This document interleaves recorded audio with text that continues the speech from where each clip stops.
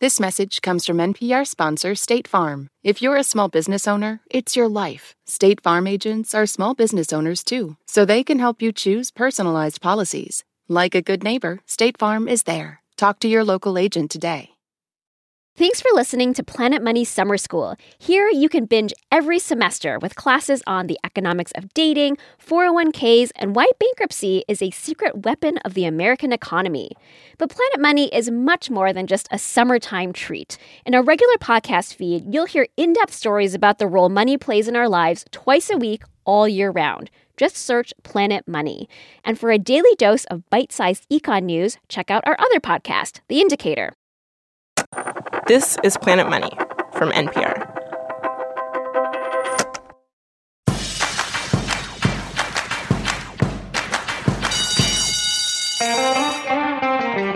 Welcome back, everyone, to Planet Money Summer School. This season, we are using every bit of business school jargon we can think of. We're on the bleeding edge of outside-the-box thinking as we 10x our game-changing synergy. Got it? Got it. I'm Robert Smith. So far this season, we've concentrated on the basics of building a business. How do you differentiate your product from your competitors? How do you find customers and craft your sales pitch? But what if you want to dream bigger? Not just a new product, but something that can change the world and make billions of dollars. What if you want to create a tech company? This is normally the point where sleepy MBA students in the back of the classroom perk up. Did somebody say market-disrupting innovation? Did somebody say billions? Yeah. Now that I have your attention, I should say that technology is more than just buzzwords and outlandish behavior. Today on the show, how to see technology as an opportunity and as a threat for a business, and some techniques entrepreneurs use to take advantage of that. It's not just about the product. It's about psychology and ethics and seeing the blind spots that bigger companies don't even know they have. That's what you learn in business school, and hopefully here. Teaching our class today is a man who has guided many a budding tech guru.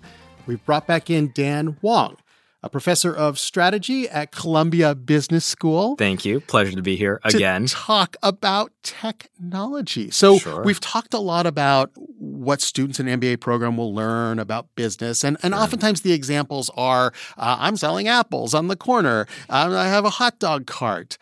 But in this day and age, it seems like most of the business conundrums, the business opportunities are in technology. So when we talk about technology, how do we think about that differently? Does it fit the same business model they were teaching in the 1950s? I would say there's a couple of general principles.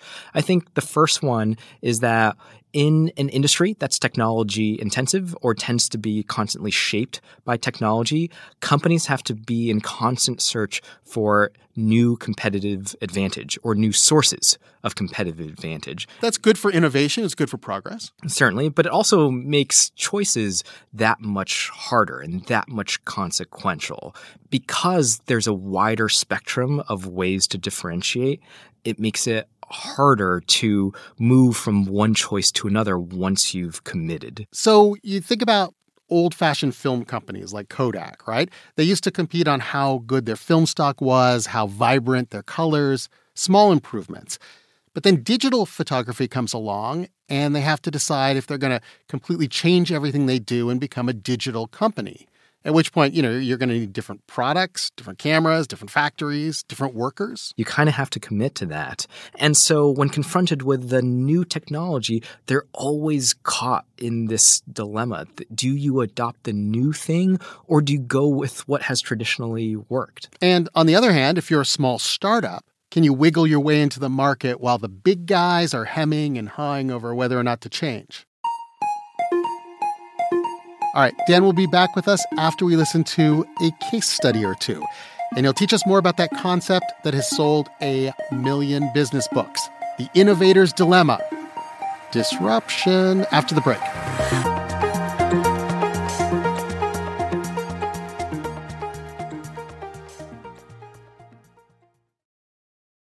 This message comes from NPR sponsor AT&T Business. With a voice as calm and soothing as Rainn Wilson's, it was inevitable he either worked for NPR or invented a talking pillow. He went with the pillow. Sleep with Rainn, powered by AT&T Business, featuring his voice, designed to help people sleep. Kinda brilliant. Even smarter? Launching a new business with AT&T Business's security, reliability, and expertise. Make your next level ideas a reality with the only Next Level network. Take your business to the next level at business.att.com.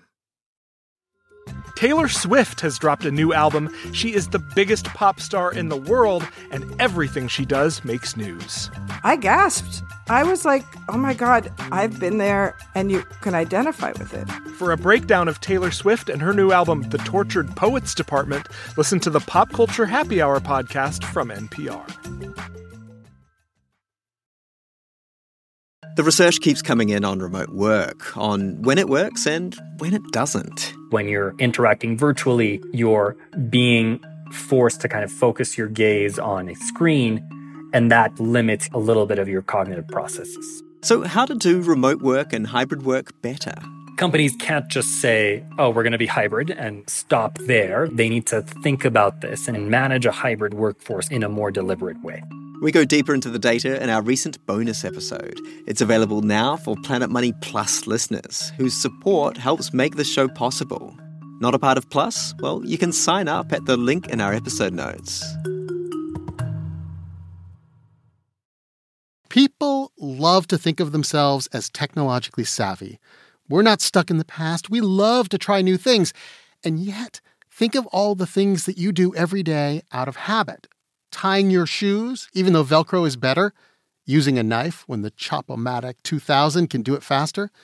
It's hard to convince a customer to not just change the product they use, but to change the way they behave in the world. Here at Summer School, we like to show you the atomic units of business, the smallest examples that offer the biggest lessons. And our first case study is about a tiny bit of technology that fits on the tip of your tongue.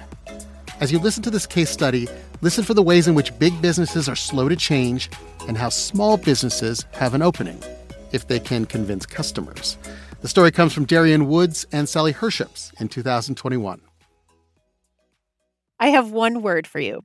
Tablets. Tablets. I'm not talking about a digital tablet. I'm not talking about biblical tablets from Mount Sinai. I'm talking about toothpaste. Instead of buying a plastic tube of toothpaste, then throwing it away or recycling it, maybe, you can now buy toothpaste tablets that come in this little compostable paper package. They're like these little mints that you chew on. You add water on your toothbrush, and they're part of this massive push of eco-conscious products that don't have plastic. All right. But not every consumer gets as excited about new products as we know you do, Sally Herships. It's true. So we decided to send you out to do some informal market research, get to the people. And we decided specifically those people would be children, because children are notoriously difficult when it comes to dental hygiene. I don't usually like brushing my teeth because sometimes I don't like the flavor. Sometimes I don't feel like doing it. That's Laurette Clemmer, and I managed to finagle an invitation to her 12th birthday party in Brooklyn's Prospect Park. Coveted. She is the daughter of some friends of mine, and she was there with her friends, Maya, Noah, and Diora, and they were painting these wooden jewelry boxes and decorating them with stick-on rhinestones. They were all super happy to try the toothpaste tablets, but they were tough customers. Oh, wow. Really minty. One more thing is that it's kind of weird, like taking the water and brushing as well. Yeah. It's kind of weird. Would that stop you from using it? It might. And how about you? What do you think? I would use it all the time if there was a variety of flavors. What if this toothpaste was really cheap and really good for the environment? Would you consider switching? I'd love to take care of the environment, and I love that it's cheap, but it would really depend on if I like it or not.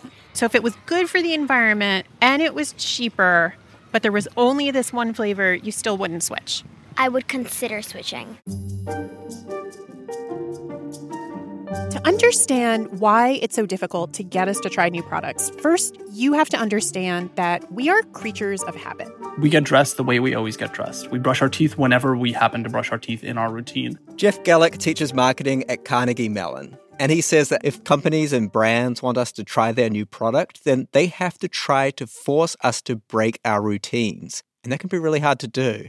Jeff says, imagine you're shopping for toothpaste. You go into the store, you're used to the display, you're used to reaching for the same box of toothpaste. You might not even look to the side to see this weird other packaging of tablets in a glass bottle because that's just not part of your shopping routine. Jeff says for marketers or brands to try to persuade us to try a new product, that product has to do 3 things. Can it do it better?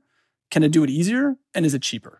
Better plus easier plus cheaper equals value. A new product has to change the way we behave in such a positive way that it's worth us changing our habits and routines. And even then, it can be hard to win over consumers. Case in point, the dishwasher. Dishes, dishes, dishes, 3 times a day. And breathes there a housewife with soul so dead, who sometimes to herself has not said, why can't something be done to relieve the monotony of this everyday kitchen chore? Luckily, the dishwasher had actually been around this entire time. The dishwasher was invented in the late 1880s. And while you might think that that kind of labor-saving device would have been an immediate hit, Jeff says no. People were highly skeptical at the time of adoption. I mean, it took from invention to mass adoption probably 60 or 70 years to get there. I mean, to be fair, at first, the dishwasher didn't do all 3 of Jeff's things. It might have been better and maybe easier than doing the dishes by hand, but it really wasn't cheaper. You'd have to redo your entire plumbing to make room for this thing. But the skepticism was there in large part because the dishwasher was so different, especially if you go back in time. By and large, dishes were traditionally done by housewives. And you have to convince them that not only is this going to be as effective as their manual sitting there and scrubbing the dishes clean, but it won't undermine their value. So yeah, it was a huge hurdle to make this work. But sometimes it's not just us as individual shoppers that can be reluctant to change our habits. Companies can also not see the writing on the wall, even when a product is ultimately better, easier, and cheaper. Way back in the year 2000, not too long after Netflix had first begun offering movies on DVD via mail, Blockbuster passed up the opportunity to buy the company for $50 million. It wanted to stick with what it knew. People coming into real retail stores, renting movies in person. Later, Blockbuster did try to finally get into the streaming business, but it was a little too late. And I'll just leave this little factoid here. A decade later, the company filed for bankruptcy with $1 billion in debt. I think it's fair to say that was a business mistake. That's a wonderful example in my mind of a product that changed fundamentally the way we consume media experiences. Like, that's not a small change. That's a humongous change. But let's get back to today and toothpaste. Marketing aside, do the toothpaste tablets pass the better, easier, and cheaper test? Okay, so when it comes to better, the American Dental Association didn't take a position. But on the environmental side, the Plastic Pollution Coalition says the paper packaging on the toothpaste tablets is definitely a win for the planet. And as for the cost, well, the last time I went to my local pharmacy just to buy normal toothpaste, it was about $4 or $5 here in New York. So how much are the tablets? They're $12.75 for 2 months, so maybe a little bit more expensive. But Darian, what is the cost of saving the planet? It's priceless. That was Darian Woods and Sally Herships from an episode of the Indicator podcast in 2021. Let's bring back in our professor of strategy, Dan Wong. So, Dan, there's 2 big dilemmas in this episode. For an entrepreneur, how do I convince people to try my new things? But it's also a dilemma for existing companies, big companies, when a competitor comes in with a new technology. There's a real question here. If you are big toothpaste, do you really want to get on this whole tablet thing? I mean, you've invested all this time and money in your toothpaste machine. Puts the I don't even know how it works, but it puts it in there, and you spent a lot of money on that. So how does a company think about this? That's known as the innovator's dilemma. And the innovator's dilemma refers to 2 choices. Number 1, stick with what you're doing because it's been successful, or perhaps take a dive into a new technology that's highly uncertain, but there's a small probability that that technology will actually become the dominant technology in the future.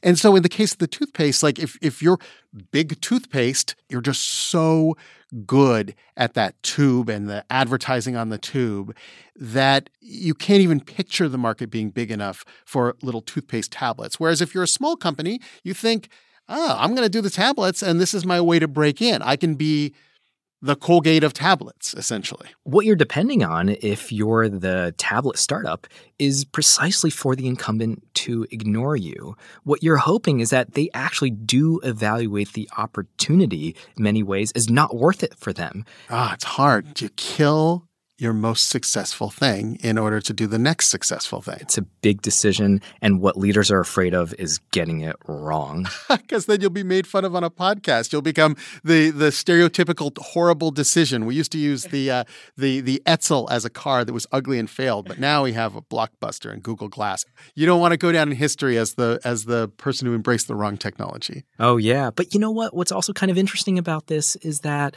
there are massive investments in disruptive technologies that also fizzle out as well. So I know that technology leaders love to use the word disruption. Mm-hmm. Is that a real thing, disruption? Like, is that like what does that mean, and how is that a useful way to think about the world if everyone's trying to be a disruptor? There's two ways of thinking about this. The first way is the generalist layman's way of thinking about disruption, which just signals any type of change that is large in scale. I don't think that's a very useful way or strategic way to think about disruption. The second way to think about disruptive innovation comes from the originator of the idea, who was Clayton Christensen, a professor at Harvard Business School for a long time. And what makes these innovations particularly dangerous for incumbents is because they're easy to ignore. And what makes them easy to ignore is that they are technologies that are decidedly worse. They're seen as worse ways of delivering the same kind of value. I don't quite understand. Like, you would think that someone's launching a new technology because they think it's better, not because it's worse. Well, they're launching a new technology because it's different. It's a different way of providing a good or service. And incumbents are used to their way of providing that good or service. They think that's superior. So when they evaluate a new way of doing it and they see it as worse, then it's not worth competing with them, because they'll say, it's like, wait a minute, we've already figured this whole thing out. Why would you go with that particular service? It's obviously worse. It's not what our customers value at all. And so we don't need to do anything. They're going to fail. And that's where the disruption comes in. The case study mentioned Blockbuster and Netflix, but we forget that Netflix was actually worse at first than your neighborhood video store. It took them like 5 days to mail you a DVD versus 5 minutes to go to the Blockbuster. So Netflix at first was easy to ignore, and it gave them time to get better. The thing is, most incumbents are right when they choose to ignore and overlook disruptive innovations. But when they're wrong, it's fatal. It's fatal. And that means the little entrepreneur has a shot at winning. We'll be back with Professor Dan Wong in a few minutes after our next case study. What happens when your new technology might actually be fatal? When the stakes are so high, maybe people are afraid to switch. The parable of the self-driving car, after the break. This message is brought to you by NPR sponsor Progressive Insurance. You call the shots on what's in your podcast queue. Now you can call them on your auto insurance, too, with the Name Your Price tool from Progressive. Tell Progressive how much you want to pay for car insurance, and they'll show you coverage options within your budget. Get your quote today at Progressive.com. Progressive Casualty Insurance Company and Affiliates. Price and coverage match limited by state law. The satisfying sounds of more sales in your business. And from the sound of it, your business is growing. But you shouldn't have to pay more to scale your business. With Stamps.com, you can import orders from wherever you sell online, find the lowest rates with the fastest delivery times, and instantly deliver tracking updates to your customers and stock up on supplies. Get started at Stamps.com today with code PROGRAM for a 4-week trial, free postage, and a digital scale. On Wildcard, the new podcast from NPR, you'll hear people like comedian Jenny Slate reflect on their lives. What is something you think about very differently today than you did 10 years ago? Dressing, like not salad dressing. I've always loved it and I'll never stop. Dressing my body. That's all part of the new game show Wildcard, only from NPR. Listen wherever you get your podcasts. Our second case study is about something you might have seen, but maybe never used yourself. Self-driving cars. We did an episode in 2015 when they first started to be tested. And frankly, we assumed that by now we would all be taken around in self-driving cars. Obviously, it didn't happen. When we did this episode, the whole debate about driverless cars didn't involve Elon Musk or city ordinances. It was about trust in a fundamentally new paradigm. As you listen to this case study, think about the tricks an entrepreneur could use to make the new seem safe and familiar. The show was hosted by Katie Mingle and Steve Henn. Earlier this summer, I took a ride in Google's self-driving car. Pre-planned route. Pre-planned route. Okay. We were driving through a construction site, and we were going past a guy holding one of those two-sided stop signs. It says slow on one side and stop on the other. And right as we went by, the guy flipped the sign around to read stop. Temporary stop sign.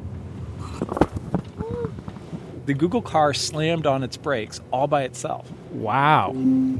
So that was quite interesting. The car startled us. It stopped so quickly. None of us had seen that stop sign flip around when it happened. I think I've blown through manual stop signs like that 1,000 times. This car sees more than we do. It doesn't get distracted. And even though this is kind of a low bar, I'm convinced it is a better driver than I am already. But if a little drone car pulled up to my house tomorrow and there was no driver inside, no steering wheel, no brakes, would I put my children in it?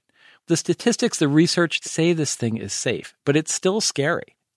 There is this moment when something new is introduced that's disorienting. It freaks us out. The big question with automation isn't just about technology or economics. It's about how designers make us comfortable with something that's really scary, like screaming down the highway at 65 with a robot at the wheel. Basically, there are two ways to make someone really comfortable with a machine. You can either give people the power to turn it on and turn it off, to override the automation, and give humans a measure of control. Or you can make the technology seem soft and fuzzy and harmless, like convince them that everything is going to be okay.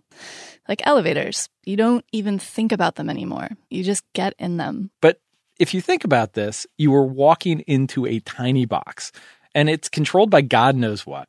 You hurtle up through space, 10 stories, 100 stories, and we just get in it. It's kind of crazy. And in fact, it took a long time and a lot of work from elevator designers to get us to this blissful ignorance we have today. When elevators were first invented, they were like cars, big things that could kill you. And so, like cars, they needed a driver. There was an operator who would open and close the doors and use ropes or levers to guide the elevator to the proper floor. And like any humans, these elevator operators occasionally made mistakes. There are accounts in the 19th century of very bad things happening that way. This is Lee Gray. He wrote The Definitive History of the Passenger Elevator. There were lots of times when, as a businessman, you might say, the elevator's leaving, and you hurry up and you sort of jump the gap into the car and land, and off you go just before the operator shuts the door. And if you're athletic, it's all good.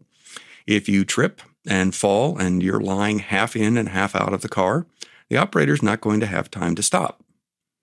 And that ended rather badly. This was not the image the elevator industry wanted for its new transportation device. So they tried to make it safer. They automated it. They created automatic doors with safety bumpers, automatic stopping, and then a driverless elevator. It was like the Google car of its time. And people hated it. People walked in and looked and walked right back out and tried to find someone to say, where's the operator? The elevator industry decided they had to convince people to rethink what an elevator was. It wasn't a gritty, dangerous transportation device. It was an elegant room that magically did your bidding. For the nervous rider, there was a soothing voice that would pipe out of speakers when you walked inside. This is an automatic elevator. Please press the button for the floor you desire. And it directed you to the biggest calming device ever invented, a red button that said, stop. It would say, you have pulled the emergency stop. If this is not an emergency, please push it back in. If this is an emergency, please use the phone. But here's what they didn't decide to do. They didn't give any real control to the people inside. There wasn't a special lever in an elevator that someone could grab and take control and change where you were going. There wasn't an emergency override or a way to open the doors in the elevator while you were still moving. It was safer to just let you listen to the music and stare at that red button. And it took people years to get used to it, but now an elevator feels really safe. So we said there are 2 ways to get people used to automation, 2 ways forward for the Google car. The soft and fuzzy way, the elevator way. Just keep reassuring people until they're comfortable. And then there's a second way. Let the humans take control when they need to. And this is how automation works on airplanes. Most of the time you're in the air on a commercial jet plane, no human is really flying it. It's mostly controlled by computers. But we don't think about this or freak out about it because there are men and women in uniforms sitting up there waiting to take over in an emergency. The automation in planes is extremely safe. And almost all the time, the plane flies better with this combination of humans and computers. But designers have to think really carefully about how the 2 work together. Because there are rare times when you might allow humans to make a choice and they make the wrong one. And that's what happened to Air France Flight 447. This flight crashed into the Atlantic Ocean in 2009. And it highlights the stakes in getting automation right. This flight was flying from Rio to Paris. There was a lot of thunderstorm activity. Quite typical. Nothing really unusual about that. William Langewiesche is a former pilot who studied this crash and wrote about it in Vanity Fair. He says the main pilot was asleep, and the 2 co-pilots were at the controls of the plane. But in a real sense, the plane was flying itself. Suddenly, they lost airspeed indications. A pressure probe on the outside of the plane had iced over. The automation could no longer tell how fast the plane was going. And so at this point, the system told the pilots that something was wrong. And autopilot disconnected with a bell that went off. But that was no big deal, William says. The plane was still flying straight and steady. It just wasn't getting all the data it normally did. So it gave the human pilots a heads up and then gave them a bit more control over the plane. It was what happened next that caused the problem. The co-pilot in the right seat put his hand on the control stick, a little joystick-like thing to his right. And he pulled it back. Not just a little. He pulled it 3/4 of the way back. The airplane put its nose up and started to soar upward. This is bad. This can cause a plane to lose speed, to lose lift. And here's the thing in this case. If the crew had done just one simple thing when all of this had started, they would have been fine. All the pilots needed to do to avoid this tragedy was nothing. Had they done nothing, they would have done exactly what they needed to do. Nothing. The plane would have flown on steadily. The automated system would have re-engaged, and it most likely would have been another unremarkable, forgettable triumph of this machine. If you give people control, they'll use it. And that means sometimes they'll make mistakes, deadly mistakes. But if you take control away, it tends to make us all uneasy, irrationally anxious. So this is the really high-stakes dilemma facing anyone who wants to make a driverless car. You have to make people comfortable enough to get in the car. You have to give them a sense of control. But then you have to keep them from doing something stupid. Essentially, Google is asking, should its self-driving car be more like an elevator or more like an airplane? And here's the guy who gets to decide. I'm Chris Urmson. I lead the self-driving car project here at Google. When Chris launched this project years ago, the assumption was that drivers would sit and let the Google car drive, but they'd be paying attention to the road, ready to take control when they needed to, just like airline pilots. And in fact, they let Google employees borrow the self-driving cars to commute home from work. And there was a little camera inside, so Chris could see if they were really paying attention. But he was amazed by what that camera recorded. We had one guy who decided to plug his laptop in, right, digging in the back, pulling out the power cord, pulling out the laptop, all while moving down the freeway. It was pretty easy to imagine the worst case scenario. A driver taking a nap, the Google car is doing fine, the driver wakes up all of a sudden, sees something, and panics, hits the brake, or swerves. So Chris made a call. They had to make the Google car more like an elevator. No steering wheel at all. Chris is not an idiot. He knows that the idea of a car without a steering wheel is going to freak people out. And so, like the elevator, Google is going the soft and fuzzy route. They're using design to make the car as non-threatening as they can. Everything is designed to keep you calm. There is a rear view mirror, although there's no real reason for it. There's a little screen inside that shows you what the car can see. And just like in an elevator in the 50s, there's a reassuring automated voice. Auto driving. Now, you're not totally helpless when you're cruising around in this thing. You can use an app on your phone to tell it where to go.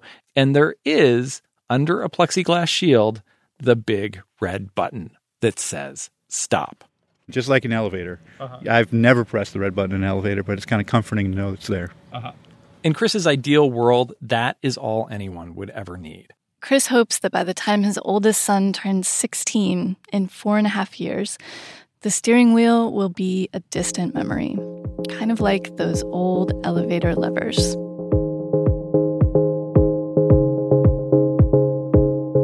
Katie Mingle and Steve Henn from 2015. Google's car program changed its name, by the way. It's now called Waymo, and it offers taxi service in Phoenix and San Francisco, and they're rolling it out to other cities. There's no one in the driver's seat, but it does have a steering wheel, if that makes you feel any better. After the break, we'll invite back in our class professor to talk about why things take so long to catch on. And what does it teach us about the challenges that all businesses face to get customers to adopt new things?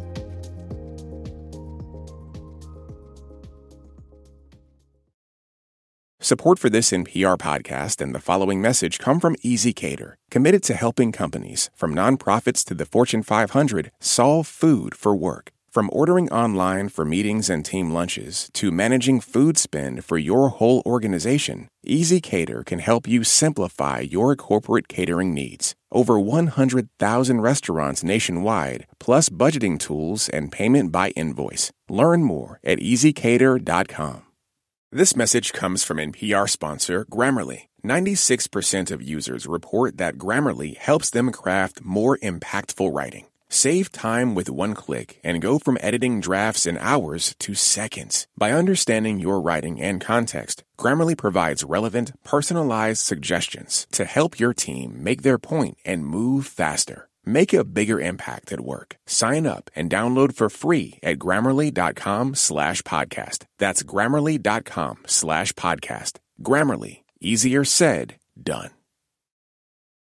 Okay, class, everybody, quiet down, put away your new technology, and welcome back Professor Dan Wong, who actually uses this self-driving episode in his classes. Absolutely. You make the students listen to Planet Money, which I endorse. All professors should do this. Oh, yeah. I quote it. I created slides that follow the narrative, the elevator example. And in your classes, you use this to talk about the morality of technology, which is interesting to those of us thinking of starting a business with new technology, right? We have to ask what the implications are. You put in your classes that a lot of people aren't comfortable with some programmer in Silicon Valley writing an algorithm that makes these life or death decisions. This is kind of the classic dilemma that's come to be known as the trolley problem. The trolley problem is a classic philosophical question that is, if the trolley's out of control going down the tracks and it's about to kill one person, or many people, I guess, and then can you change tracks and kill somebody else? Exactly. And it puts the moral decision maker on you in the trolley of saying there's two bad things that can happen. Which one do you choose? Which one is morally worse? Yeah. Yes. We often face these morally ambiguous situations when we're driving, but with much lower stakes. For example, do you sneak by the traffic light as it's about to turn red? You know, it's like for your convenience. Yeah, so I can see that. Certainly you look like that type of guy, Robert, but I'm just saying. The moment you put that into programming, though, that feels bad. That feels like, wait, are you saying you should violate the laws in the programming? This is one of these problems that I think autonomous vehicle companies are thinking about, but there's really no good solution right now to them. There was one big thing that I noticed in both of the case studies, actually, which was how long it takes for these technologies to catch on. I mean, we talked about the dishwasher, the automatic elevator, and even self-driving cars. I mean, we did that story 8 years ago, and it still hasn't been widely adopted. I know in class you call this the S-curve of adoption. So define that for us. What this refers to is kind of a pattern that new technologies follow in terms of how they become widespread. And so typically with a new technology, adoption is very, very slow at the beginning. It's almost always with hobbyists, evangelists, and enthusiasts.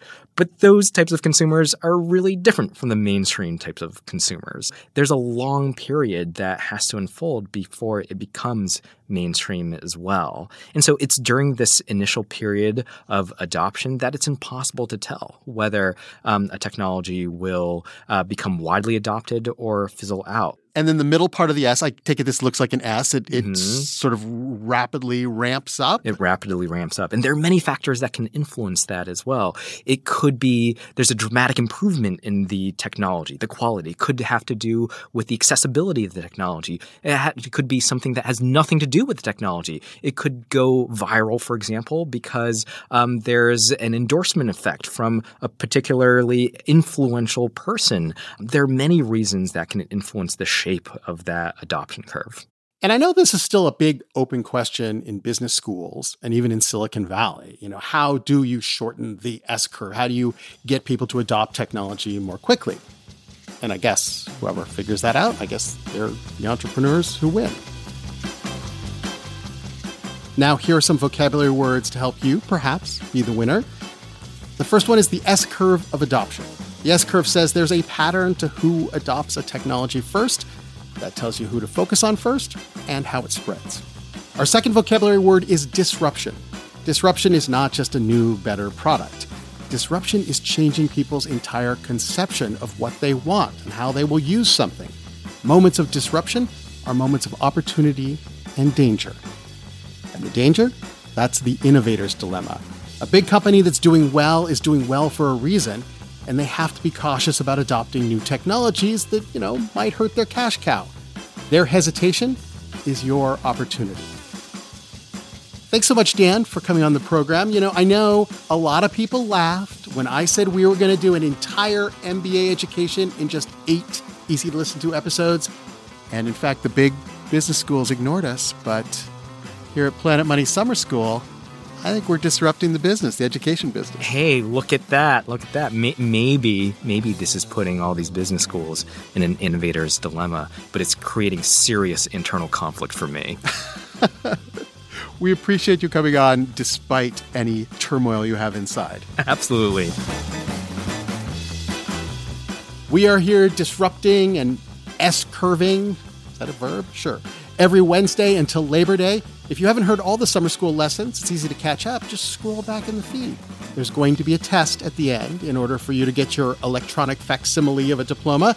And you don't want to live out that recurring nightmare of being unprepared for the big test. Next week, factories, supply chains, checkout lines. People hate to wait. And we'll show you how to smooth the operations of your business so that people get what they want fast. Our summer school series is produced by Max Friedman. Our project manager is Julia Carney. This episode was engineered by Josephine Neonai. The show is fact-checked by Sierra Juarez. Planet Money's executive producer is Alex Goldmark. I'm Robert Smith. This is NPR. Thanks for listening.